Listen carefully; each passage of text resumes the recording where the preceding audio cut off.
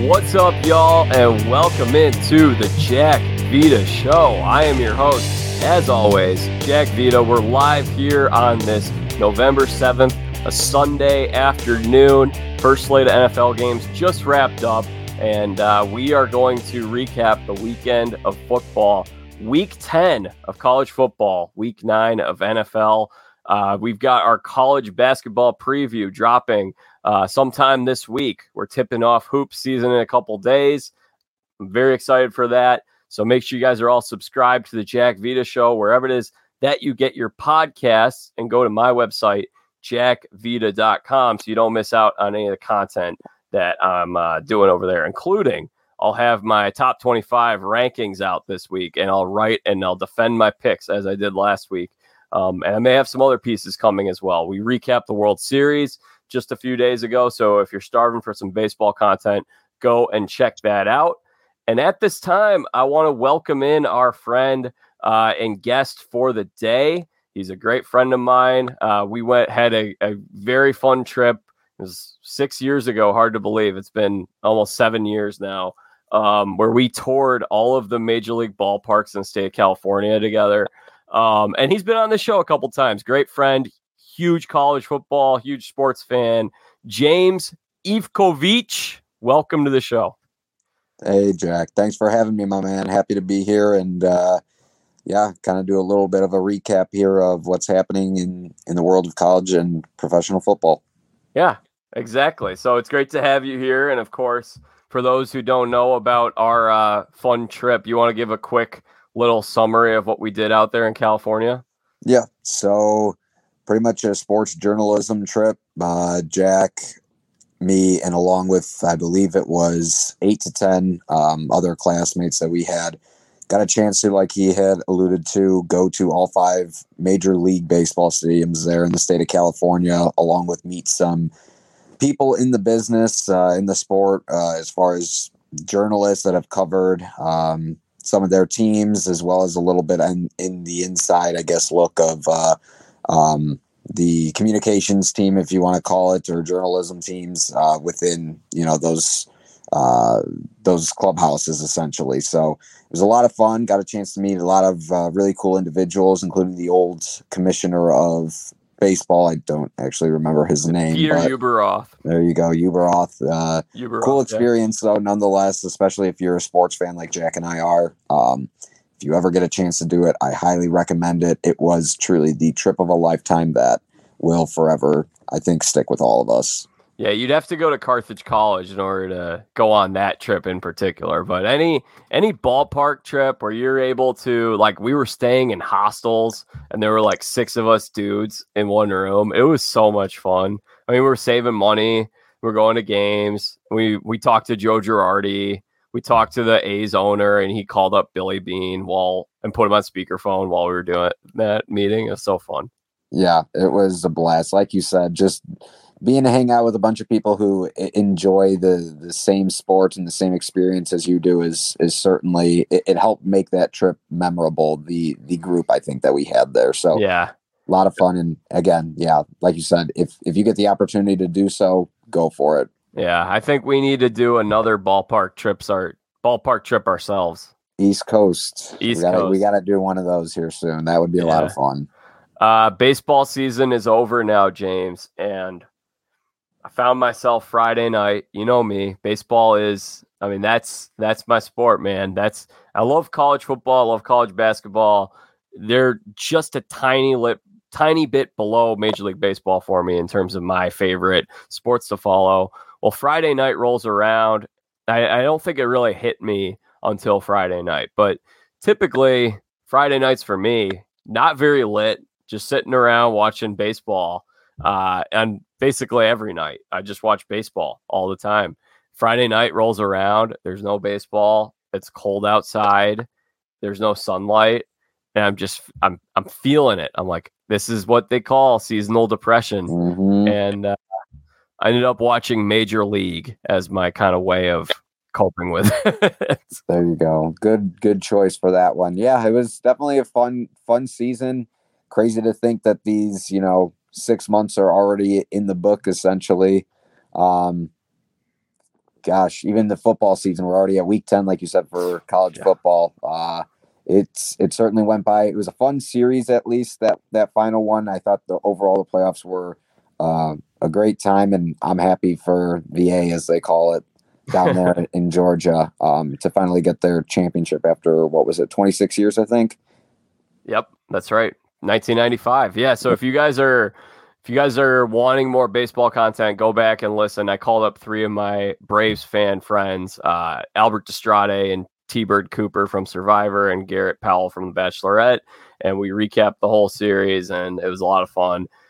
But as we mentioned, it's football season now, and we got a couple days here where, well, I mean, technically there is NBA, there is some NHL, but college basketball season starts in a couple days. But for the last, I don't know, 5 days, all my focus has been on football. And we had, we're here at week 9. And I guess we should just run through some of these NFL week 9 scores. We'll chat about it, see what's going on, and we'll move over to college football. You ready for this, James? You ready for my little rundown? Let's go for it. All right. Well, let's start with Atlanta sports are being blessed by God right now. Things have not been going well in the state of Georgia for the last 26 years. Yeah. Atlanta Falcons with a win over the New Orleans Saints today, 27-25. Saints really in an interesting quarterback predicament after losing Jameis Winston. But that wasn't our biggest upset of the day, because the Jacksonville Jaguars pulled out over the Buffalo Bills 9-6. Didn't catch any of that game. Sounds like a big noon Big Ten game, 9-6 field position, a lot of punting. We also had the Jaguars and the Bills in the playoffs about 4 years ago with a similar type of score, similar type of game. Jaguars pick up their second win of the season. Cleveland Browns make a statement over the Cincinnati Bengals, 41-16. They go into Paul Brown, and now both those teams are at 5-4. Interesting situation in the AFC North. Denver Broncos shutting out the Dallas Cowboys. I believe the final was that 30-0 on that game, James? 30-16. Okay. It was some garbage time touchdown, if you want to call it that.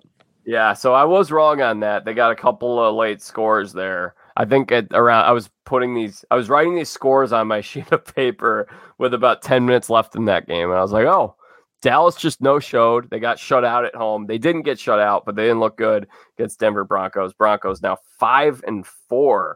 Not a great spot for the Broncos, honestly, because James, this kind of has the feeling of like a Broncos team where they're not a real contender, so they're not going to get a real high draft pick where they can eventually draft that quarterback because, let's face it, Teddy Bridgewater and Drew Lock are not the long-term solutions for the Denver Broncos. Yeah, it's probably a similar spot to my Bears, at least from last year, where they're going to be just outside that top 10 mark, I will say, probably, at season's end. And when it comes to that, you're probably going to have to trade up if there's a guy that you want to go and get.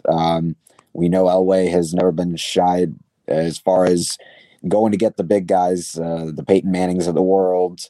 The Paxton Lynches of the world. The Paxton Lynches of the world. That was, an experiment that I don't think went necessarily how they had thought it would pan out.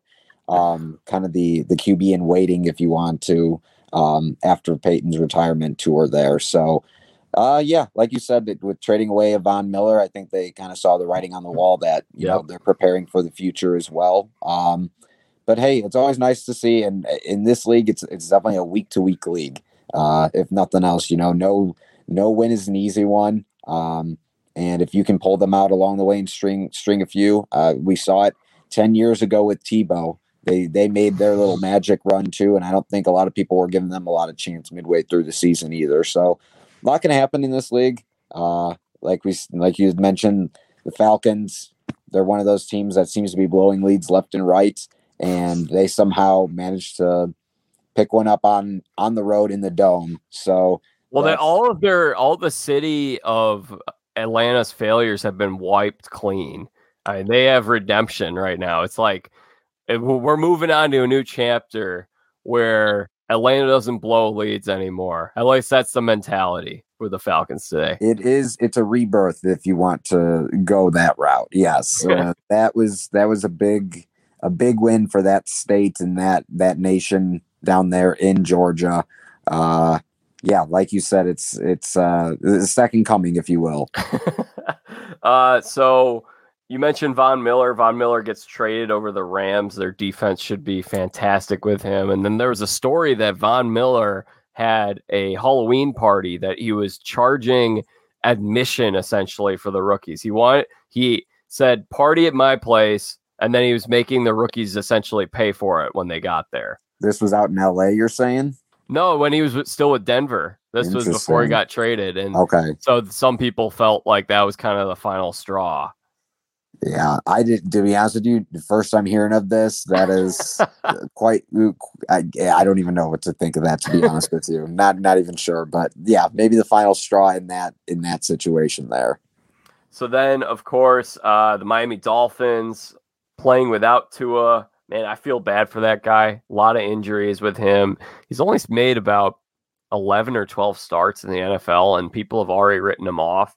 Let's face it, the Dolphins are not a very good team this year, but they did get a win today with Jacoby Brissett.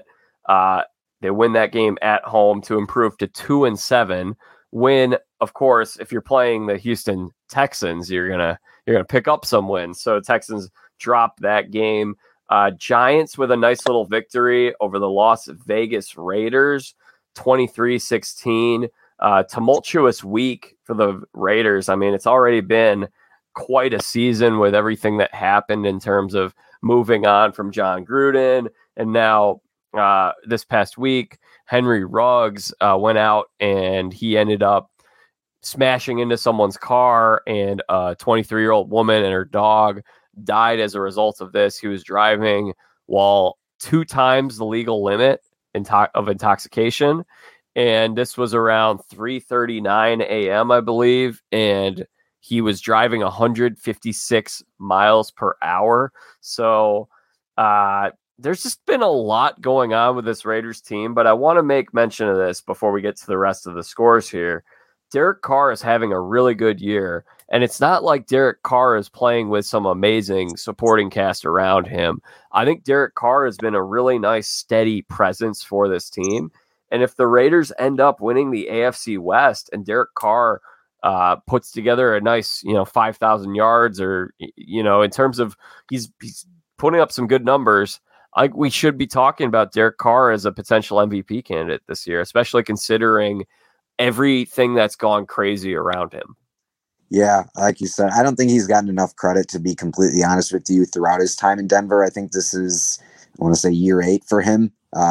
He's been, kind of in the center of trade rumors from the get-go when Gruden got into play there. And I'm a big, I enjoyed watching John Gruden. The whole situation that unfolded is unfortunate. Like you had said, there's a lot that's going on there with that team right now. And I really like how you talked about, I guess, that steady hand presence, if you will, in the locker room there, and really being a leader that I think a lot of people can gravitate towards in uncertain times like these for a team like that.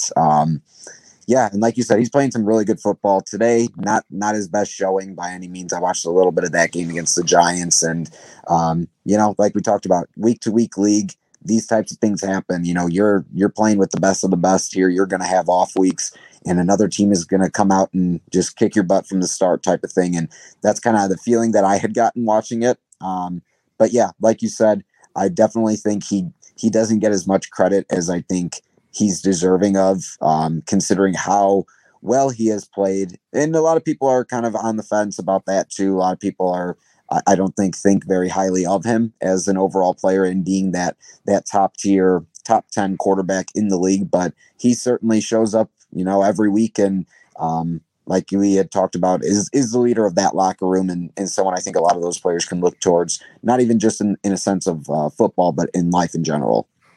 Yeah, he had a really great comment when he was asked about the Henry Ruggs situation.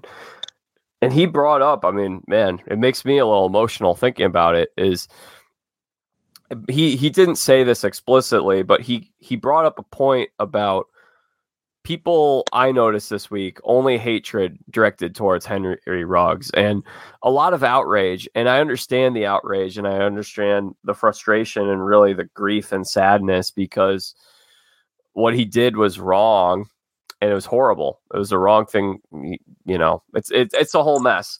What Derek Carr brought up is like, he has sympathy for Henry Ruggs because Henry Ruggs is going to have to live with this the rest of his life. I mean, he's going to have nightmares about this thing, and he's going to suffer the consequences. He got cut by the team.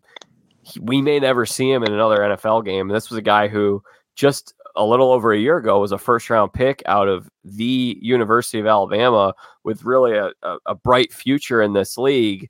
And it's a tragic, terrible story.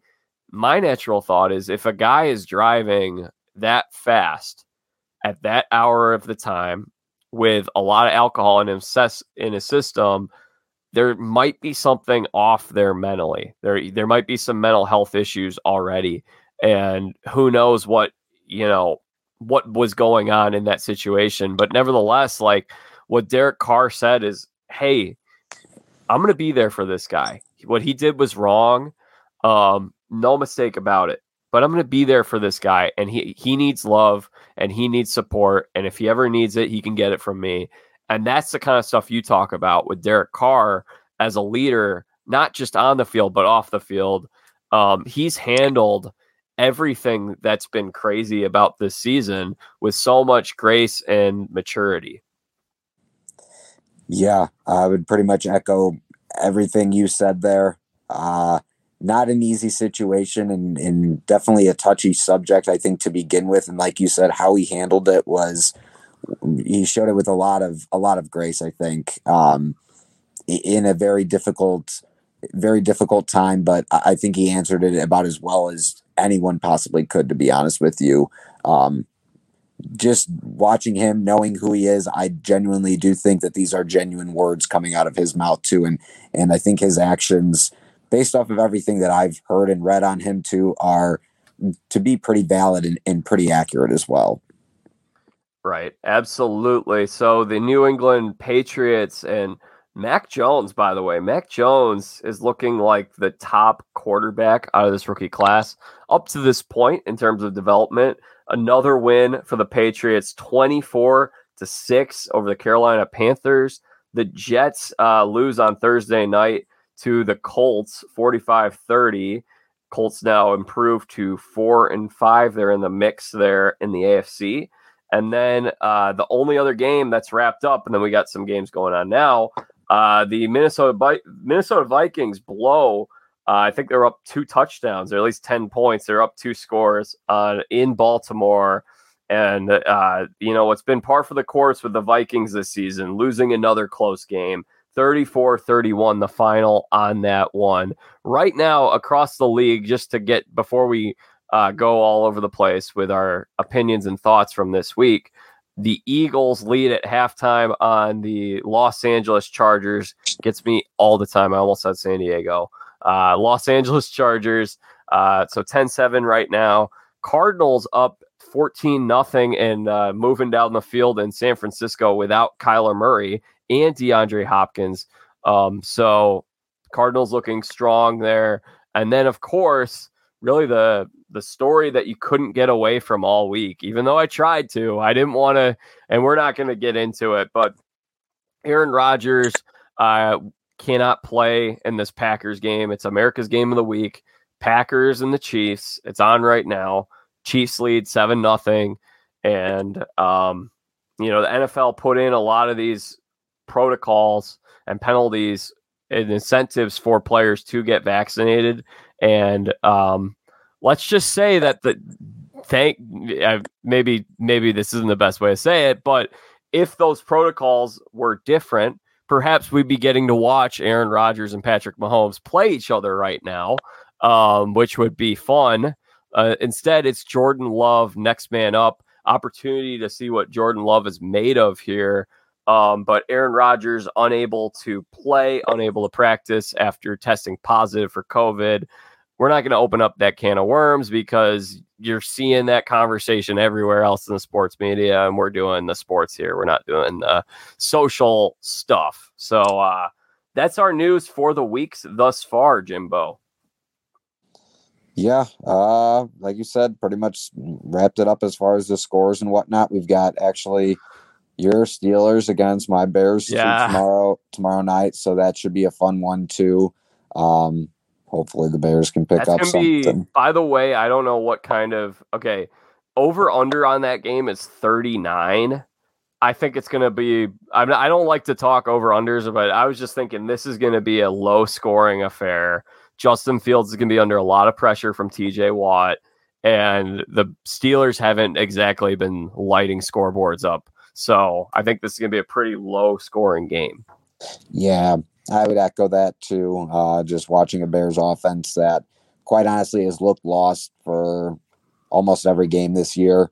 I think Fields certainly has the potential. I think people do see these spurts of, I know he had a huge run last week in a really solid game overall against the Niners here. And that's really all you can ask for in seasons like these two, where things are just, like you had mentioned, not really going their way on offense. I know even Pittsburgh being a little bit banged up here with Big Ben, which seems as though every other week seems to be having some other injury, and he's still kicking as well. But it isn't the Steelers offense that I think we're accustomed to of the last decade, which quite honestly has been a high-powered offense and has plenty of weapons for sure, but things have just not clicked on all cylinders. And I think, getting your players right and healthy is also a big part of that. It's the nature of this violent game that is played, quite honestly, but fun nonetheless. And I think it should be a good game. Yeah, like you had mentioned, they're going to be like a Big Ten feel to it. A lot of good defense, a lot of field position ultimately will, I think, determine who comes out on top on that one. Yeah, I think the Steelers are going to win, but I think it's going to be something like 16-12, that type of a game. It very well could. I mean, like you said, it's kind of the tale of the defenses, I want to say anyway. So we'll see here. Like you said, I think there's a few more pieces to work with in that Pittsburgh offense that ultimately will help them prevail. But may the best man win. Right on. So in terms of all the games and news that we touched on, what do you want to discuss thus far? How about this? Minnesota Vikings can't win close games. What's the story there? And I'll add this. I've spoken with Vikings fans recently, and the Vikings fans that I've talked to have said Kirk Cousins is a good quarterback. He's the best, if you think about the history of quarterbacks in Minnesota, he's probably the best quarterback they've had since Brett Favre had that amazing 2009 run. They had almost a decade where, you brought Teddy in, and Teddy was good before he had, the horrible leg injury. And then prior to that, they were wandering around with Christian Ponder and Josh Freeman, and Kirk Cousins has been like a stable, people are going to say what they want to about Kirk Cousins, but he's a guy that you can win games with. He's a solid quarterback. And I might be a little higher on Kirk than other people, but the fans that I've talked to have said, like, they have a quarterback here. The other pieces, the defense, and it sounds like there's a growing frustration with head coach Mike Zimmer, just because they find themselves in a lot of situations where this is a game that they could win. They end up losing by 3. I think every single game they've played this year has been decided by one score. So that, could reflect game plan. That could reflect some other things. But I am starting to wonder.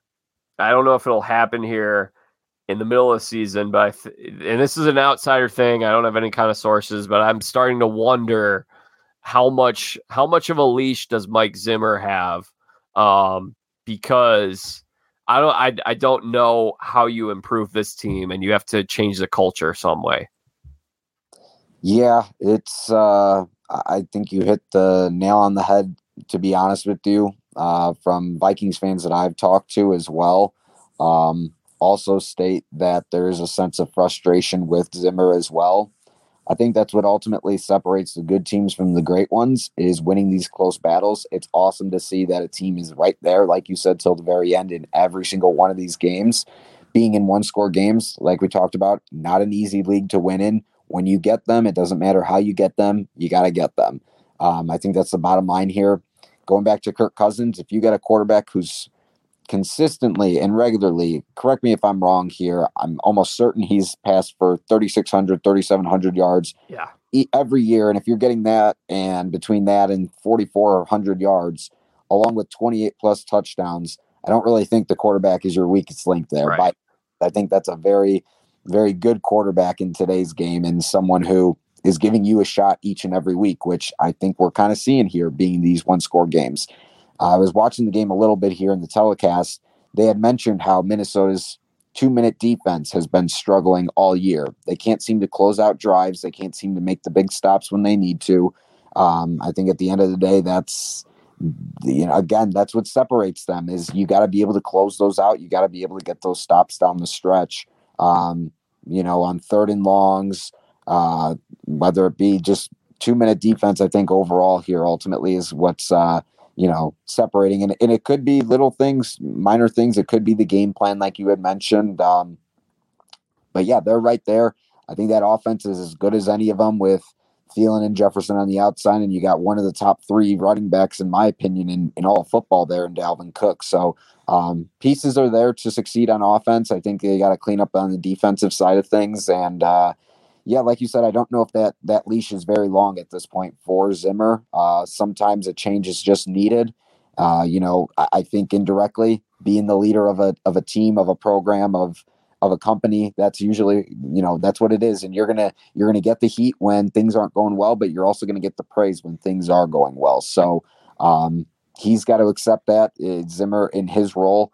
And, hopefully they do get some things cleaned up here. I say hopefully, but, being a Bears fan, it's, we don't necessarily want to see our North rivals win games, but they are there. I don't think they're as bad as a team as their record shows at 3-5, to be completely honest with you. It's a matter of, like you said, a few plays here and there, closing things out. And this game truly is a game of inches. So, halfway through the year, I guess almost halfway through, kind of halfway. 17 games, not really a halfway mark in this year, but no, this is week 9, and we have 18 weeks, so this is the halfway point. Okay, so we are a halfway point then. I stand corrected there, but yeah, a lot of things can happen if they do get things cleaned up here. But now we're getting into crunch time this time of year in November, December when it comes to these games. So we'll see what ends up happening there. All right. What else from NFL? Anything else? That was a good one to touch on here. I'm trying to think of any of these other games like we had mentioned. I think it's kind of a crapshoot at this point, to be honest with you. I think just overall picture in the NFL, I think there's a couple of teams that kind of stand out from, the Bills, the Packers. I think we're starting to see that the Chiefs aren't necessarily the almighty Chiefs that we had seen the previous 3 years. And it's just funny it goes to show you that these windows in sports in general, they fade quick. So you got to make sure that you know what you're doing as a front office, as a team, and putting those pieces together. And if you truly feel that you have a shot to win, I go back to the Braves. They put their all pieces in, even losing one of the game's brightest young stars in Acuna. They still found ways to pick up guys at the deadline. The Jock Joneses, the Jock Jones. Not Jack Jones, Jack Peterson, excuse me. Austin Riley stepping up, the Ender Inciartes of the world. Just going again with this whole Chiefs team, their defense has been subpar at best this year. And like we said, it's kind of showing in their record. I think they're, I want to say 4-4 right now. Yep. And Mahomes can do a lot. He can't do it all though.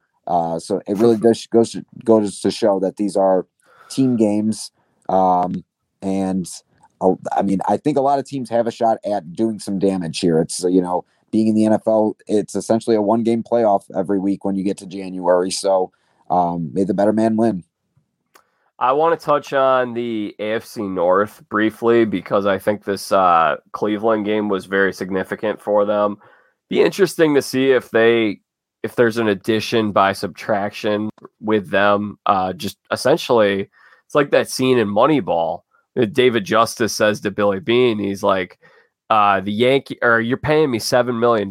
He's like, oh, I'm not paying you $7 million. The New York Yankees are paying $7 million to play against you. That's what the New York Yankees think of you. And that's basically what the Browns are doing. They're paying for Odell to not be on their team. We'll see what ends up happening with Odell if he gets picked up somewhere, what ends up happening there. But they come out, they looked really good today, and 41-16 the final on that. We'll see if Cincinnati starts to fold. I mean, they had a nice 5-2 start, but they lost that game to the Jets last week that they really shouldn't have lost. And that's a gimme type of game. You got to beat the Jets. And then they lose today. So you got 5-14 to win tomorrow night. In fact, I would, like I said, I picked the Steelers to win. I wouldn't be shocked if they lose. But you could be sitting by the end of this week, 5-3 Steelers, 5-4 teams, and then 6-2 Baltimore. And Baltimore did not, even though they won today, they did not look great today. So I think that AFC North race is going to be something that is going to be very interesting to keep an eye on, not just in the coming weeks, but for the rest of this season. Top to bottom, I do think they are that's one of the toughest divisions, I'll say, followed closely by the AFC West, if I'm being completely honest with you, with just having 4 really good teams. I don't think there's really a bottom dweller in that division. I think it's kind of the nature of that division to beat up on each other. I don't think, it truly is a rivalry in every single game there within those 4 none of these teams like each other, by the way. It's fun. It makes football fun. They're kind of in that area of the country of that, kind of that blue collar mentality as well. I really do enjoy watching those games. I think it's a very physical game when you get those teams going up against each other. And that might be one of those divisions to watch out for, I think, going all the way down to that week 18 matchup as well. So it'll be fun. I agree with you. It's a cool division. It's a fun one. Going to the Odell situation, they did look good. They came out on fire today. Baker was spreading the ball around. That was the best we'd seen Baker all year. It certainly has. He's coming into that contract year next year as well. I don't even recall if they picked up that 5th-year option for him in Cleveland, but it's getting to that point here where they're going to have a decision on their hands too, and if they're going to really pay him like a franchise quarterback, or if they're going to have to go in another direction. And it was certainly a step in the right direction, I would say, like you had alluded to today, putting up 41 on a pretty darn good Cincinnati team, but I think they've kind of come back down to earth, I think, a little bit as well. But yeah, it should be a fun division here coming up. And I forget who was saying it, but someone has got a very, very heavy schedule. And I want to say maybe is the Ravens coming up here within games in that division too, which should be a pretty good judgment. Yeah, the Ravens don't really have, I don't want to say quality wins, but they haven't beaten anyone that's great yet this year. Right. So I'd expect their schedule to ratchet up in intensity. And by the way, I think you mentioned the Bengals real quick. The Bengals, I had this thought as you were just speaking about them. They remind me a little bit of last year's Arizona Cardinals, where the Cardinals start out 6-2 or 6-3 or whatever they were. We had the Hail Murray play, and they were in first place. It looked like, okay, this team's here.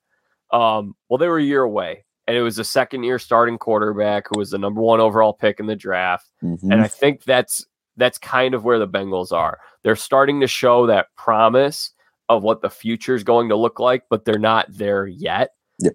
So that's what I'm expecting with them. Yeah, I think, again, you said it spot on there. They're getting there. They're certainly getting there. I think the defense has improved dramatically from last year, and Zach Taylor, I think, has come in and done what he's needed to do. But again, you got to make, if you're stuck in doing one thing the same way constantly and consistently, you got to be ever changing. This league is ever evolving, and you have to adjust.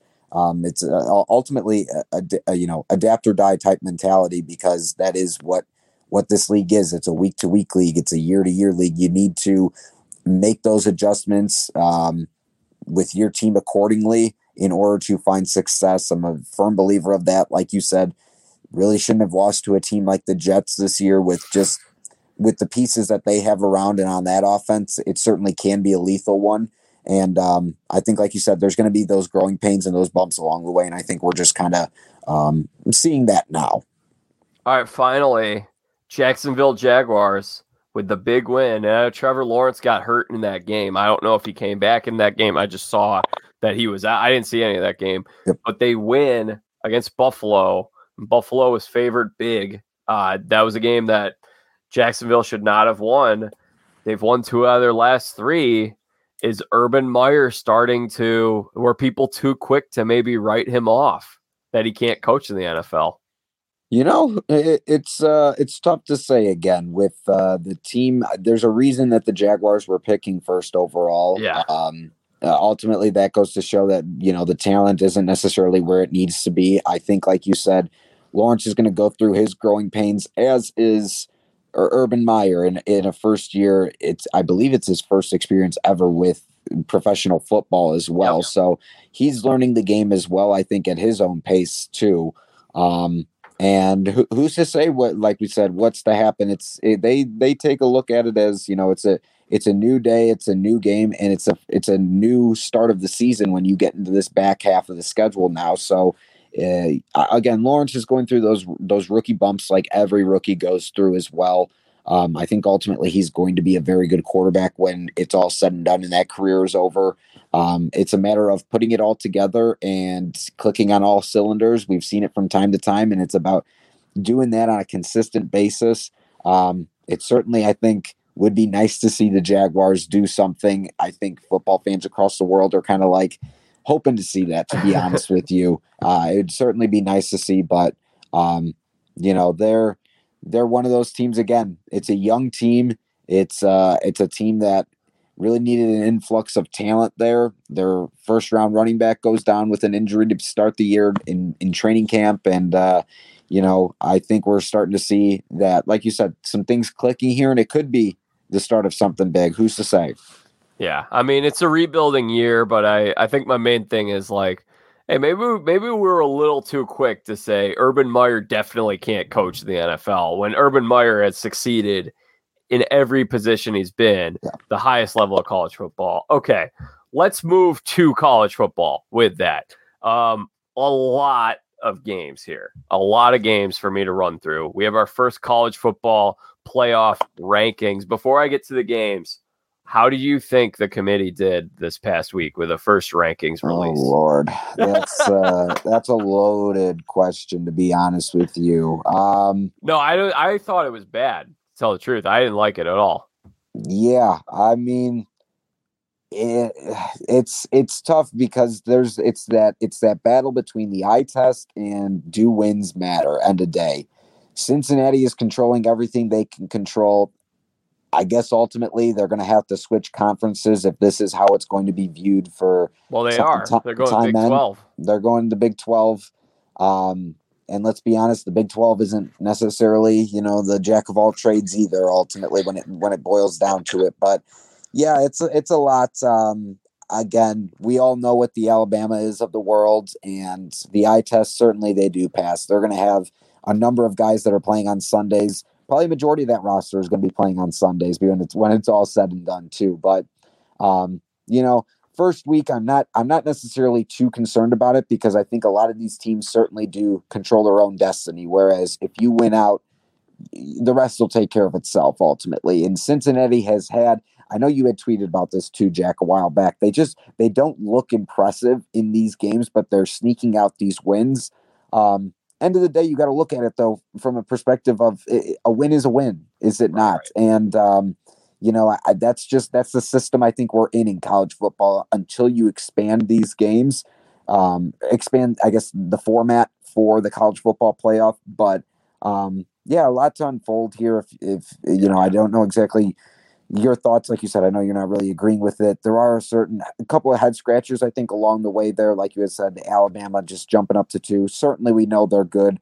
But, I think at a certain point, it goes to just show that they're not rewarding the smaller conferences and those group of five conferences as they are the SECs of the world. Yeah, I do not like the eye test logic, and I understand it from a lot of people, and I think that's where people don't see eye to eye on this thing, because the basic idea is like, well, I want the best four teams. That's what people say. Yeah. I want the best four resumes. So if a team is not the most talented, like let's talk about the World Series. If you were doing this format for Major League Baseball and you said, all right, best four teams, well, the perceived top four teams, and especially if you have some committee controlling it, the Yankees could even get in on that situation, where the Yankees definitely not one of the top four teams. The Braves won 88 games, but they won their division.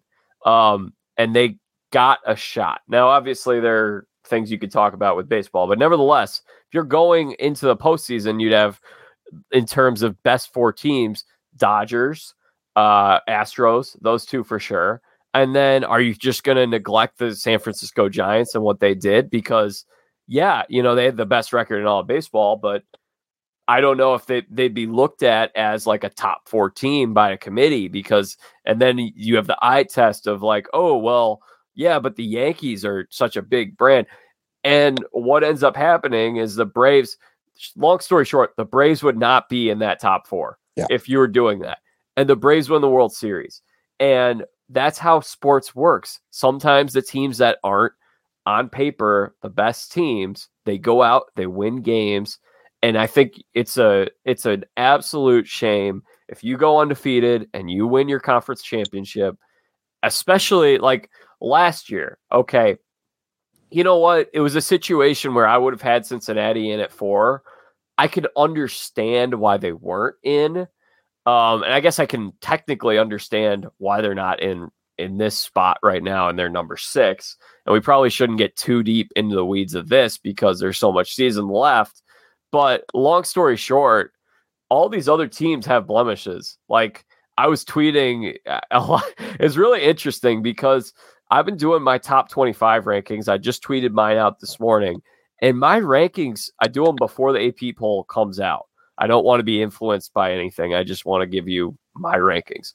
And mine haven't looked too different from where the AP ends up putting these teams. Now, maybe there are a few smaller conference teams that I put in the back half of the top 25. But for the most part, I mean, I saw AP put Cincinnati number 2. And now the fact that the college football playoffs their rankings are out, people are I'm getting more responses of like, oh, how could you have Cincinnati too? Well, I'm looking at the best resume, and Cincinnati is an undefeated team. It's not like the American is the MAC. The American is fairly strong. It's not great, but the ACC's not that great. Big 12's not that great. And yeah, we'll get more into this later, but Cincinnati's undefeated team leading their conference, and they have a win against another top 10 team on the road at Notre Dame. I hate the fact that a team like that could miss the playoff by losing in the court of public opinion and not losing on the field. If Alabama doesn't get in, well, they lost on the field. That's why they didn't get in. But Cincinnati, and heck, UTSA, I wouldn't actually put UTSA in the top 4, but I would love to have some type of system where every conference champion gets an automatic bid. And that's what makes the NCAA tournament the best time of year in March Madness. We need something like that in college football, especially this year when anything can happen on any given Saturday. Everyone's losing left and right. Yeah, I'd agree there.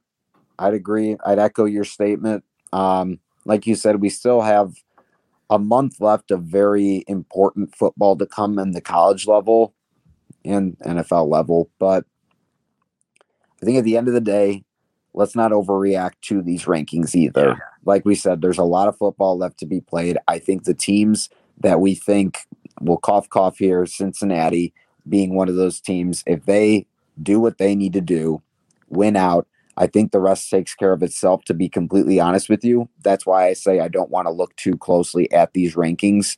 Yeah, you're right. Where I think, again, had Michigan State gone undefeated, had Wake Forest gone undefeated, the same thing I think is going to ultimately be said there as well, where they would ultimately work their way in. But I definitely do think the system itself favors the Goliaths of the world, and of college football, the Alabamas. I think there's a team like Georgia there that, to be honest with you, I think has separated themselves from the pack. That defense is one of the best I've seen in the college football era, college football playoff era. And yeah, I think it'll unfold. It'll be fun. November has a lot of these fun rivalries and a lot of madness, like you had mentioned about the college basketball. I too am one for the larger format. I just think it gets more interesting and it gets a little bit more fun. But you're also going to get those games where, we've seen the 1 versus 4s in the modern college football playoff era as well, where the 4 has just gotten absolutely smoked. So it's tough to determine that, because it is also a year-to-year thing where, some teams it is very top heavy. Other times, like a year like this, I think you are going to get a little bit of a blend and a balance of like, well, Cincinnati maybe could knock off a team like Michigan State this year, or a team like Oklahoma this year. But at the same time, Oklahoma might be able to knock off a team like Alabama this year, and et cetera. And then so again, is it ever going to be perfect, Jack? Let's be honest. Probably not. We got too many opinions on it, and we're just adding to the noise here. Yeah, it's seriously. And I think this is a discussion that could be had for months on end, to be honest with you. And I know we've previously talked about this many of times as well. So. Well, I will announce right now, I'm going to do it, and we're only like a month out or so from Selection Sunday. I mean, we got, what, 4 more weeks? We got 3 more weeks or 4 more weeks. Yep. And then the conference championships. Okay. So I'm going to release my own 2014 playoff bracket, and then we'll put it on social media. People can vote as to who they think would win. And I'll do a piece where I run a simulator, and we'll see what happens. Let the chips fall where they may. Oh, from 2014 we're talking. Okay, the very first one, yes. No. 2014 playoff. Oh, 24. Yeah. My bad on that. Okay. Yeah, I thought you were talking about going back to the very first playoff, because there was a lot of controversy I remember surrounding TCU, that one Baylor, as well. With Baylor and TCU being the prime 2. Who was the 4th team that got in? Ohio State. Who ran the table? Ohio State. It's one of those formats that, again, does it make sense to everyone? No, I don't think it will. I don't think it ever will, to be honest with you. But Ohio State, at the end of the day, they were the team that got hot late and won how they needed to. I specifically remember them beating Wisconsin 62-0 in the Big Ten championship game. And I honestly think that was what ultimately separated them. They knocked off a big time opponent in a conference championship game, and the rest is history, I guess. Right. I don't, it's an imperfect format.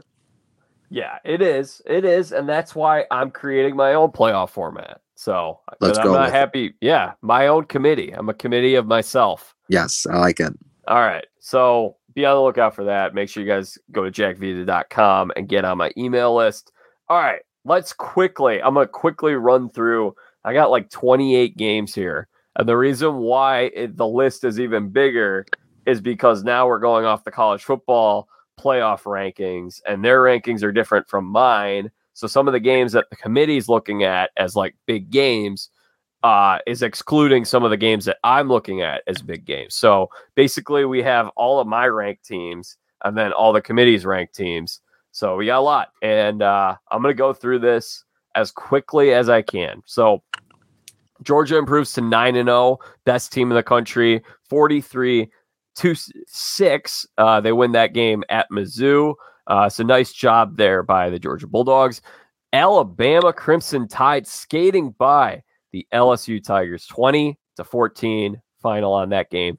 The curse of these high-ranked Big Ten teams, it continues with Michigan State, number 3 team in the committee's eyes, falling at Purdue 40-29. Purdue now with 2 wins over top 3 teams this season. So pretty fun there for Purdue. Oregon, nice win at Washington, 26-16. Ohio State survives. I don't know if I'd call it a scare, but another good game this time in Lincoln, Nebraska. At least they play in Lincoln, right? Yes, this one was in Lincoln. Yeah, okay. So they beat Nebraska 26-17. Cincinnati on top of Tulsa 28-20. Michigan on top of Indiana 29-7. Number 9, Wake Forest suffered its first loss of the season at North Carolina. The funny thing with this game, James, is that North Carolina and Wake Forest agreed to 2 non-conference games. So this did not impact the ACC standings, even though it was 2 teams from the same conference playing each other. I don't know if you heard about that. Wild to think about. I remember seeing something about that last year as well, too. And the funny thing was they had said that last year's game, I think it was 112 points scored. This year's game was 113 points scored. So if you like offense, that's the game for you. Shout out to Sam Howell and Sam Hartman as well. Fun game to watch. Like we said, if you're a fan of offenses, both of them can really sling the ball around, and it makes it for a lot of entertainment, if nothing else there. Number 11, Oklahoma State improves to 8-1 with their 24-3 win at West Virginia. TCU in the first game of the post Gary Patterson era, Jerry Kill leads them to victory over arch rival Baylor 30-28. Texas A&M, big win at home over number 13 Auburn. They're number 14. Texas A&M wins that game 20-3. BYU blew out Idaho State 59-14. Battle of NFL prospects potentially. Malik Willis's Liberty Flames lose at Ole Miss, and Matt Corral's Ole Miss, hotty toddy, 27-14 final on that game. Ole Miss improves to 7-2. Arkansas with a victory over Mississippi State with somehow 17 this week, 31-28 final on that game. Kentucky now loses 3 straight. They lose this game at home against Tennessee, 45-42. A little rivalry there. NC State with another victory. They improved to 7-2. They win at Florida State 28-14. Illinois, James is Illinois fighting Illini with another victory. This time they win at number 20, Minnesota. So their last 2 games that they've won, ranked opponents, James. Ranked opponents and on the road for both of those 2. Yeah. Can't beat Rutgers at home. So go figure that one. That's college football, I think, in a nutshell. Wisconsin, 52-3 at Rutgers. I went to the Northwestern game last night. They lost to Iowa, and that final on that game was 17-12. The Iowa fans were much louder than Northwestern fans. I had someone had given us their tickets, and we're sitting in this section that's all season ticket holders. Basically, the Northwestern season ticket holders are just selling their tickets every week. And all the Iowa fans made the trip. They were very loud, very emboldened. Felt like a home game for Iowa. So they won that What game. has happened with Hunter Johnson, too? He was supposed to be the guy, I remember, coming out of that loaded 2017 quarterback class. He was a Clemson commit, eventually transferred over to Northwestern. And to be completely honest with you, I don't follow Northwestern football all that closely, but I knew that he was the guy. He was the number 1, I want to say number 1, number 2 rated quarterback in that class of 2017. Any ideas as far as what happened there? Is he done for the year? Is he injured? Not even sure, to be honest with you. He got benched at some point. He could be injured. I'm not sure. I haven't really watched the Cats over the past few weeks because since I do this show, I try to watch all the meaningful games, and the Cats just haven't had meaningful games aside from the Michigan game a couple weeks ago, and Ryan Helinski got in there and he looked pretty good. And I think Hunter Johnson is just a guy where, you see the arm talent, you see the physical talent, and you're blown away by it. But the decision making, this is a classic thing with quarterbacks, is you could be the most physically gifted guy, but if you force too many throws, you make bad reads, there's so much of it that's mental.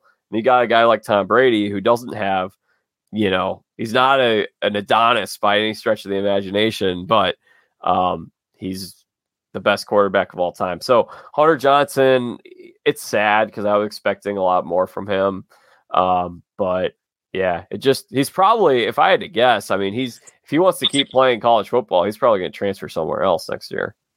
With Helensky basically about to be stepping in there. Yeah, I think Hunter had his chance, and unless he wants to be a backup for the Northwestern Wildcats, that would be my guess. His dad played at the program, so maybe he likes the school. Right. Maybe he wants a Northwestern education. Yeah. But hasn't worked out.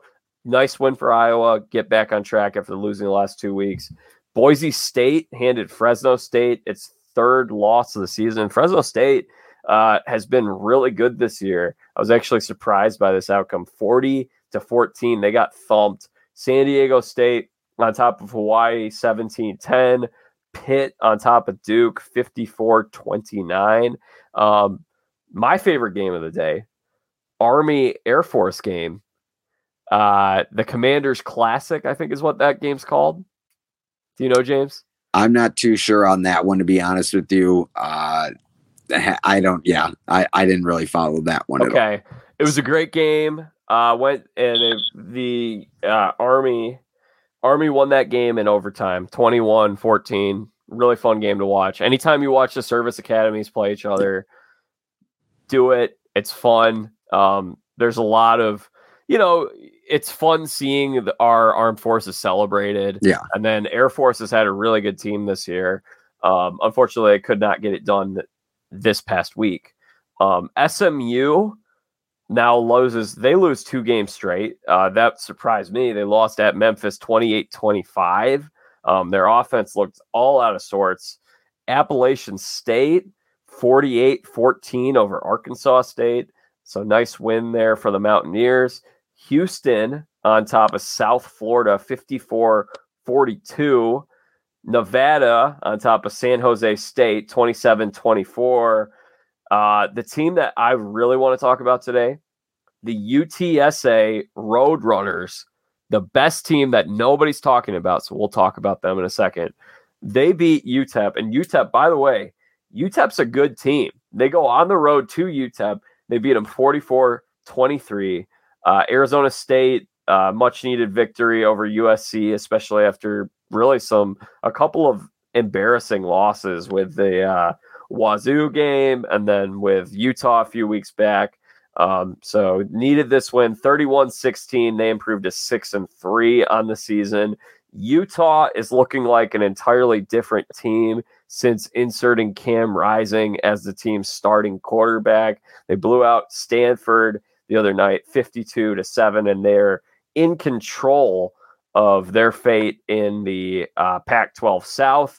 And then finally, Louisiana Ragin' Cajuns on top of Georgia State, 21-17. That's your week in college football, James. Beautiful. Well done, Mr. Vita.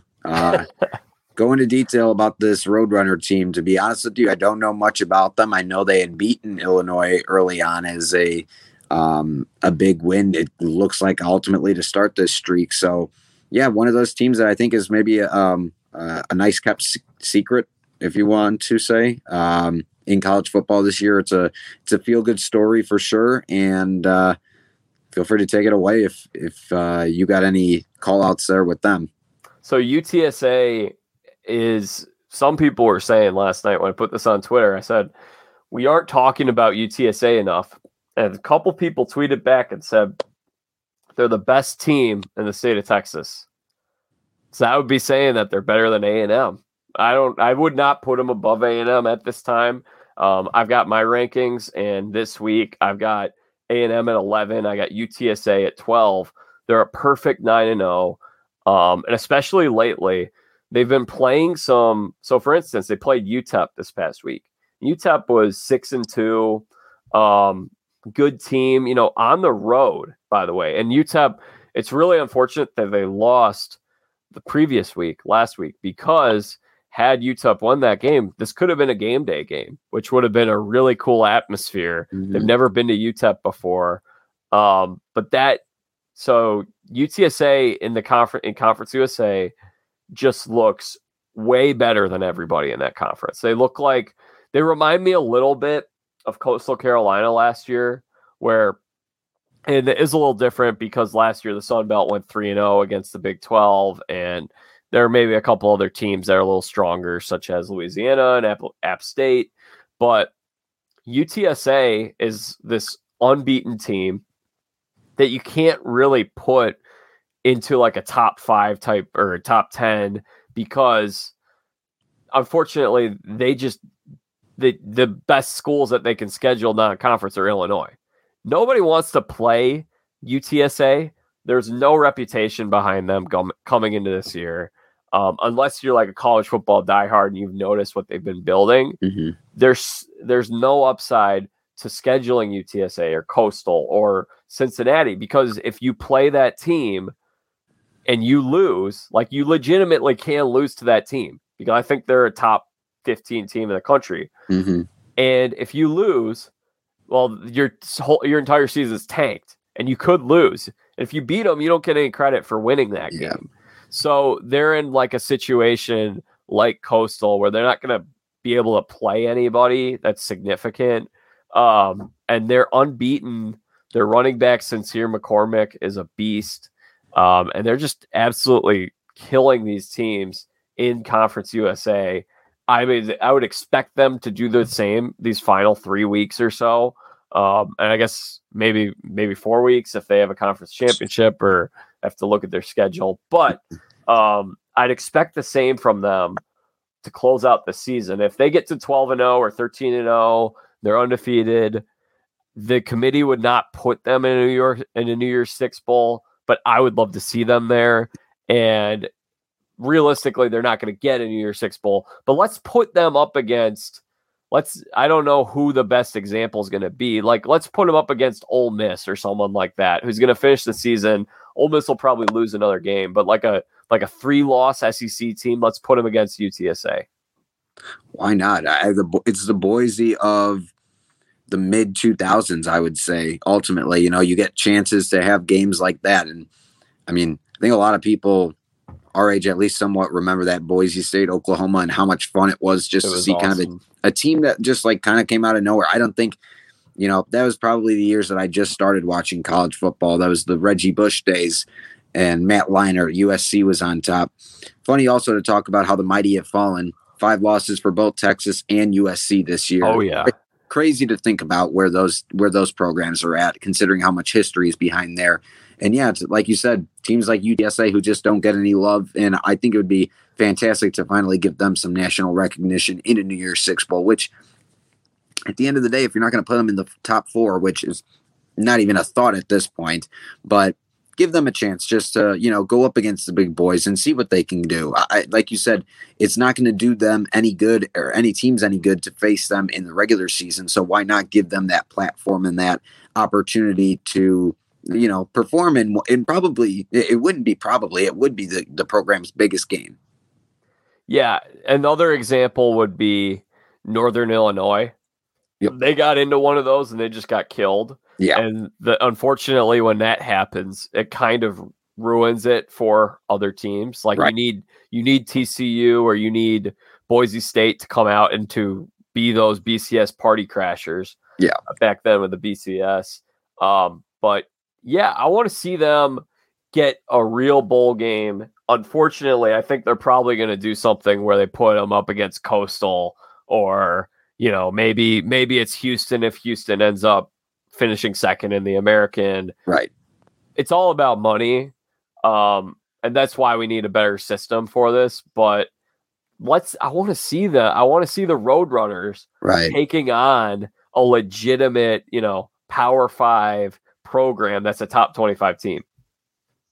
It'd be fun. Yeah. Like you said, I mean, if nothing else, going up against a Coastal, a Louisiana, what was the other one? Appalachian State. Those could also be very fun games, but like you said, they're just not going to get that national attention like so many people want to see. I guess it's fun seeing the little guy get in there, crash the party, like you had mentioned, and just kind of changing it up. I don't know, seeing the same Alabama teams in there year after year, although well deserved, and we all know Saban is the greatest college football coach of all time.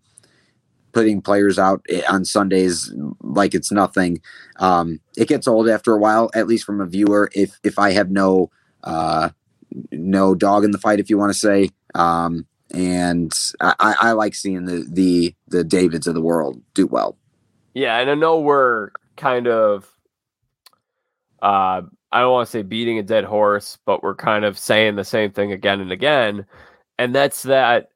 Like, yeah, you know what? If you had an expanded playoff, the champion of the MAC is not going to beat Georgia this year. It's just not going to happen. Right. And maybe that's I think it's Northern Illinois again this year is now in first place.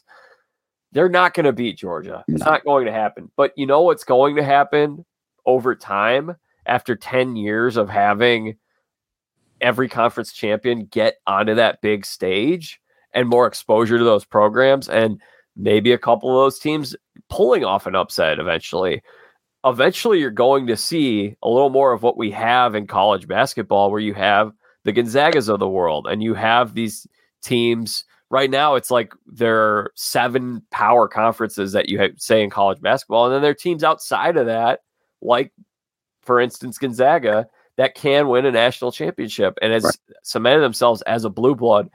And if college basketball had this playoff system, we would have never allowed Butler or Gonzaga or Creighton or whomever it is a seat at the table to ever get to where they are now.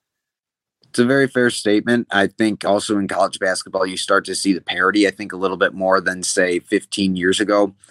Seeing a 15 seed or a 16 seed pull off that upset, never did I thought I would see the day. Those 15 and 14 seem to be doing it a lot more with, I guess, regularity than they did previously. And I just think it's the matter of just like sharing of the wealth, I think, in college basketball. Again, it boils down to that one game playoff when it's all said and done in March, obviously. But that's what makes the tournament so great is it gives everyone an opportunity. It gives them a shot. And it's fun. Is it the most fair? Probably not. You can win 35 regular season games and one game you have the worst game of your life and it's over, and in the blink of an eye you don't even you don't get that shot anymore, but it's what makes it fun. I don't know, hopefully, like you had mentioned, I know we keep beating a dead horse here in college football with their playoff right now in the format that they go by, but maybe slowly but surely over time you will start to see that implemented and some changes occur here. Yeah, and I know I've talked about it over the last couple of weeks, but there's some, like, the Mountain West is a pretty dang good conference this year. I mean, there are some really good teams. In fact, I would put the Mountain West above the ACC this year. And, Pac-12, I'd give an edge to the Mountain West, but in terms of the top teams in the Mountain West, when they've played the Pac-12, they've won almost all, if not all those games, all but one, maybe. Majority of them, yeah. Yeah. Like they're lining up the Mountain West has done well against the Pac-12. I put them above the ACC this year. And then I think, so if we're talking conference strength right now, we've talked about this in the past on this show, and I don't want to keep having the same conversation over. I guess my question to you, James, is what is the best conference this year? I think it's hands down the SEC. If again, they're more often than not going to be the best one, I would say. I think you definitely are seeing steps taken backward in the ACC, for instance. The power is just changing ultimately, I think, a little bit. It could be a down year for Clemson. They do not look like the same Clemson team that we've also been accustomed to seeing for the last 10 years here. And it looks certainly different. Is that something to Dabo that unless you have the Deshaun Watsons or the Trevor Lawrences to carry you, what is your team going to look like? But I ultimately think top to bottom, the SEC is the team to beat. There's There's how many teams would you say? Maybe 9 or 10 teams year in, year out that are just regularly in the top 25 in that conference. I'm talking about this year. This year, I still believe it is the SEC, simply because you have Georgia in there, you have Alabama in there. A lot of these teams, again, going back to even previous years, they're regularly occurring in there. However, this year too, I still think you're seeing that dominance. Just from the get-go, you have one team that kind of has separated itself from the pack. Usually it's Alabama in previous years. This year it's Georgia. I think, again, top to bottom, SEC. Let's do an exercise here, because I think what I'm getting at is I think the Big Ten is a little strong. It might be closer to the SEC this year than people realize. I think that's what I'm getting at. Interesting. Let's do an exercise here. Let's have a draft of teams this season, this year's squads, in terms of best team, not in terms of best resume, best team. And you can pick anyone from the Big Ten or the SEC. Okay. And I'll give you the first pick. You're taking Georgia, I would think. Okay, there you go. Next. Let's go. I'm taking Alabama. I'm probably taking Ohio State. I think I could take Michigan next. I'd probably take A&M. Okay. Now, after A&M, I like a lot of these. I would probably go Michigan State, I think. Yeah, I think that would be fair as well. After that, probably an Ole Miss. Okay. Ole Miss is a good one. And then, you know what? It is kind of interesting at this point, because I look at the Big Ten and it's like you got Wisconsin, Minnesota, Purdue, Iowa, like a logjam of teams. And they're all like strong, but they're not great. I think I don't know where I'm going with this, I guess. What do you think? I understand, again, from the perspective of you have a team like Purdue, who I think is clicking on all cylinders right now and winning against these ranked opponents as well. So I think they are a sneaky good team. Like you said, even Minnesota, I didn't even realize, to be honest with you, that they were as good as they were until the playoff rankings came out, and they were ranked at, I believe it was 20, I want to say. So they're right up there as well. Penn State, remember the expectations this year for that team? I know they've had some bad losses as well. I want to say they're 6-3 or something like that. So they're kind of middling around there as well. It's interesting. Again, I do think this year we have a lot of really, really good teams, and a lot of really good teams that could potentially beat each other that you don't think maybe would have a chance. Maybe there is a team like Arkansas that can pull off an upset this year. Even though we say an upset, they're bowl eligible. There's, I think, 6-3, 6-2 this year as well. So there's also the teams like Georgia who are, again, they've separated themselves from the rest of the pack. The defense is incredible this year. They're going to have first round picks everywhere on that board, probably 4 or 5 of them, I would imagine, in the first round again this year. So, I definitely do see your point, and I guess maybe taking a glance in the mirror there, maybe the SEC really isn't as good as it is. LSU was having a down year this year. Florida, the expectations that they had this year certainly were to compete for a college football playoff spot. They now have, I want to say, 4 or 5 losses at this point. So, the potentially the tide is changing. I think when you put a Texas in there and an SEC or Oklahoma back in the SEC, and when they're eventually going to move, it's going to be that power conference that it is, but it's adding 2 of the quote unquote big boys, even though Texas has really not been what I think the media draws a picture of Texas to be. Oklahoma certainly has stood its ground throughout time here in the last 20 years of being that elite college football team. I think what I'm trying to get at is SEC is the best conference. I don't think it's like the type of gauntlet it's been in other years. Yep. And I also think that there's a tendency to be like, well, the SEC is just head and shoulders way, way, way, way, way better than everybody. Right. Whereas I take a look at like, all right, so Auburn is a 3-loss team. Penn State's a 3-loss team. Well, Penn State beat Auburn pretty handily. Like I think those are clearly the top 2 conferences this year. Yeah. And then after that, it's not really like. Anything to write home about. Yeah, if you had to mark them up, I suppose you probably would go along the lines of a Big 12, Pac-12, ACC, something in I'd that. go Mountain West before ACC. Would you? Okay. Yeah.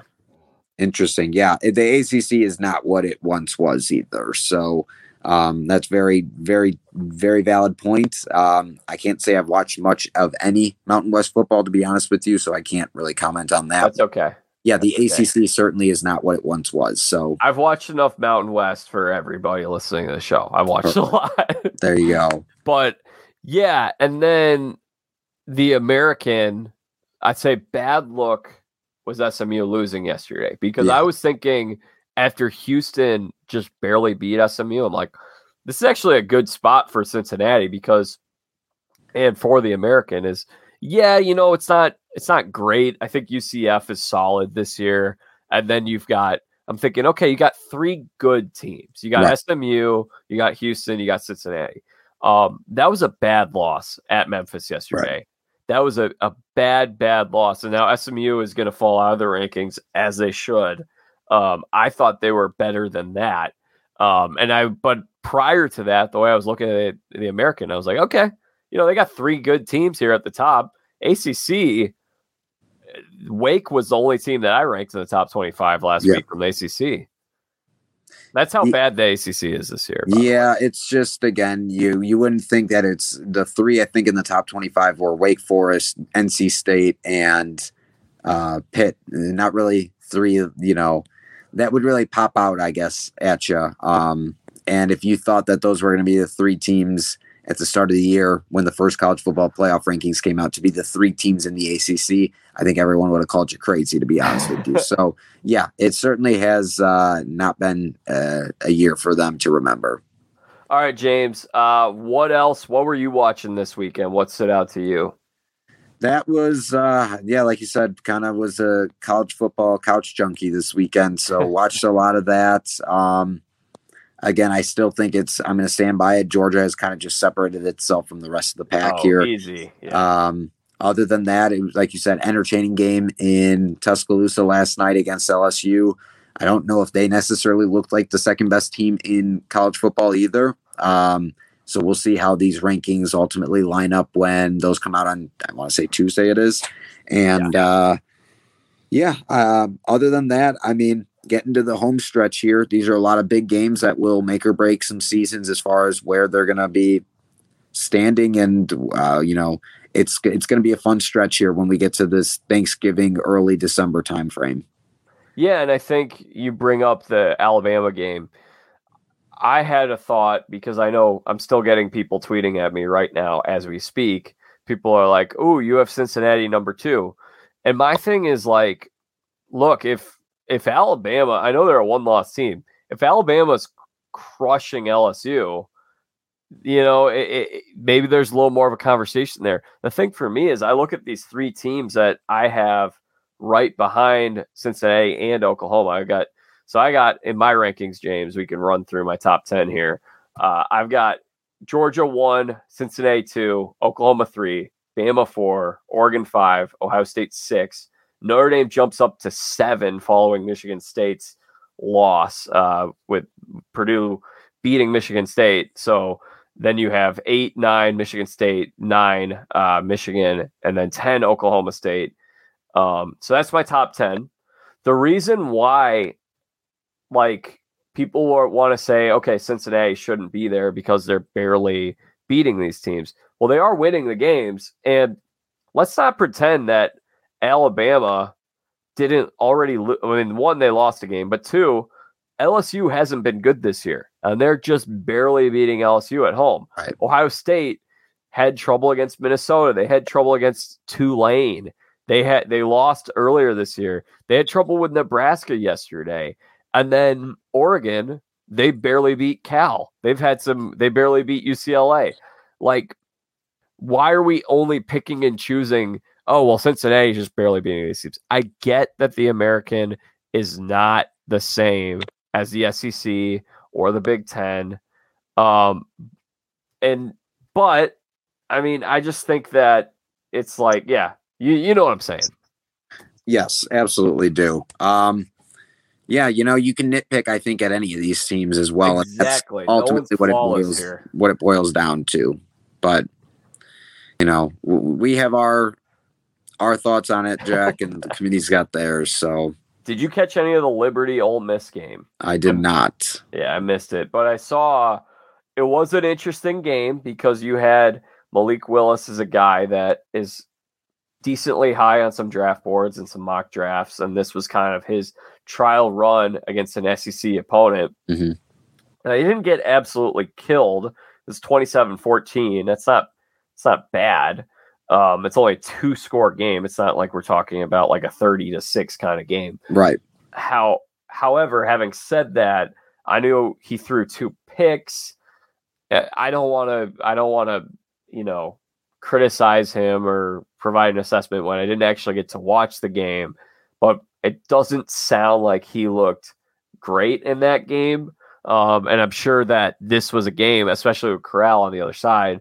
There were a lot of scouts making that trip down to Oxford. They had mentioned something like 16 NFL scouts were there. So, who's to say? I mean, again, I don't know right now if there's a clear-cut number 1 quarterback in this class right now. I think from what I have seen, Corral has probably separated himself the most. But there's a lot of, like you said, those tweeners. Liberty's guy, I can't remember what did you say it was? Malik Willis. Malik Willis. Along with Sam Howell, I think those are probably some of the bigger names that we've seen around right now, along with Matt Corral. Those are probably the 3 that at least one guy that I know you enjoy a lot is in Nevada, Reno for that one. So Carson Strong, I believe his name is. Yeah, he's great. Yeah. He's the best Wolfpack quarterback since Colin Kaepernick. Kaepernick, yes. He was a beast in college, by the way. He was, yes. So we'll be keeping an eye on those quarterbacks. Arizona State, much needed win. USC continues to struggle. Utah is, you know what? Here, let's do this. Let's go through the rest of my rankings. That'll lead to some more. I do have a cutoff here, Jack, in a couple of minutes, just to let you know on this one. 5:30 cutoff. It's 5:27. Yeah. All right. We'll wrap it. We'll run through this pretty quick. Okay. 11 through 15, Texas A&M, UTSA 12, 13 BYU, 14 Ole Miss, 15 San Diego State. Thoughts on that? Beautiful. Yeah, good? Good. Keep it rolling. All right. 16 Houston, 17 Louisiana, 18 Baylor, 19 Wake Forest, 20 Coastal Carolina. A lot of those mid-majors, making their presence felt there, I'd say. Yep. And then the interesting action here is I do have 3 high majors or Power 5 schools moving back into the 25 here at the bottom. And so we got 21 Nevada, 22 App State, and then 23 Utah, 24 Wisconsin, 25 Purdue. Got Purdue ranked once again. Perfect. So I think they're Big Ten teams deserving of that at this point. Yeah, I would say so. Now, Iowa unranked in my rankings, Auburn unranked, Kentucky unranked. I'm sure the committee will have some different views than I do, but I think when you have Wisconsin, Purdue, and Iowa, and those teams all really having played each other, you have to just rank them in terms of performance. Right. Wisconsin beat both of them. So yeah, I think that's fair. Yeah. All right. Let's see. Let me make sure there's not anything else that we're forgetting here. Nebraska, good fight for them. Is Scott Frost saving his job? That's a question that I don't think so, to be honest with you. When you have 4 years, you're going back to your alma, and I don't see any sort of progress on the field, to be completely honest with you. But what's your take on that one? I say give him more time. He's an alum. He's a Nebraska legend, and it wasn't going to happen overnight. And last year was not the problem that, like, for instance, that's another one. Herm Edwards is one that I don't think Herm Edwards is going to lose his job after this year, but people were kind of saying, like, yeah, Arizona State should be turning the corner right here. Right. Well, Jaden Daniels is like a sophomore because he only got to play 4 games last year. Like, yep. They're not letting Big Ten only played 6 games. So you're not getting a chance to really develop your players the way that you should. So for that reason, unless there's off the field or issues like between boss and employee, give them an extra, I'd say, give coaches a longer leash, give them another year or two. That's fair. That is a fair statement. It was kind of a unique year in 2020. So I can agree with that.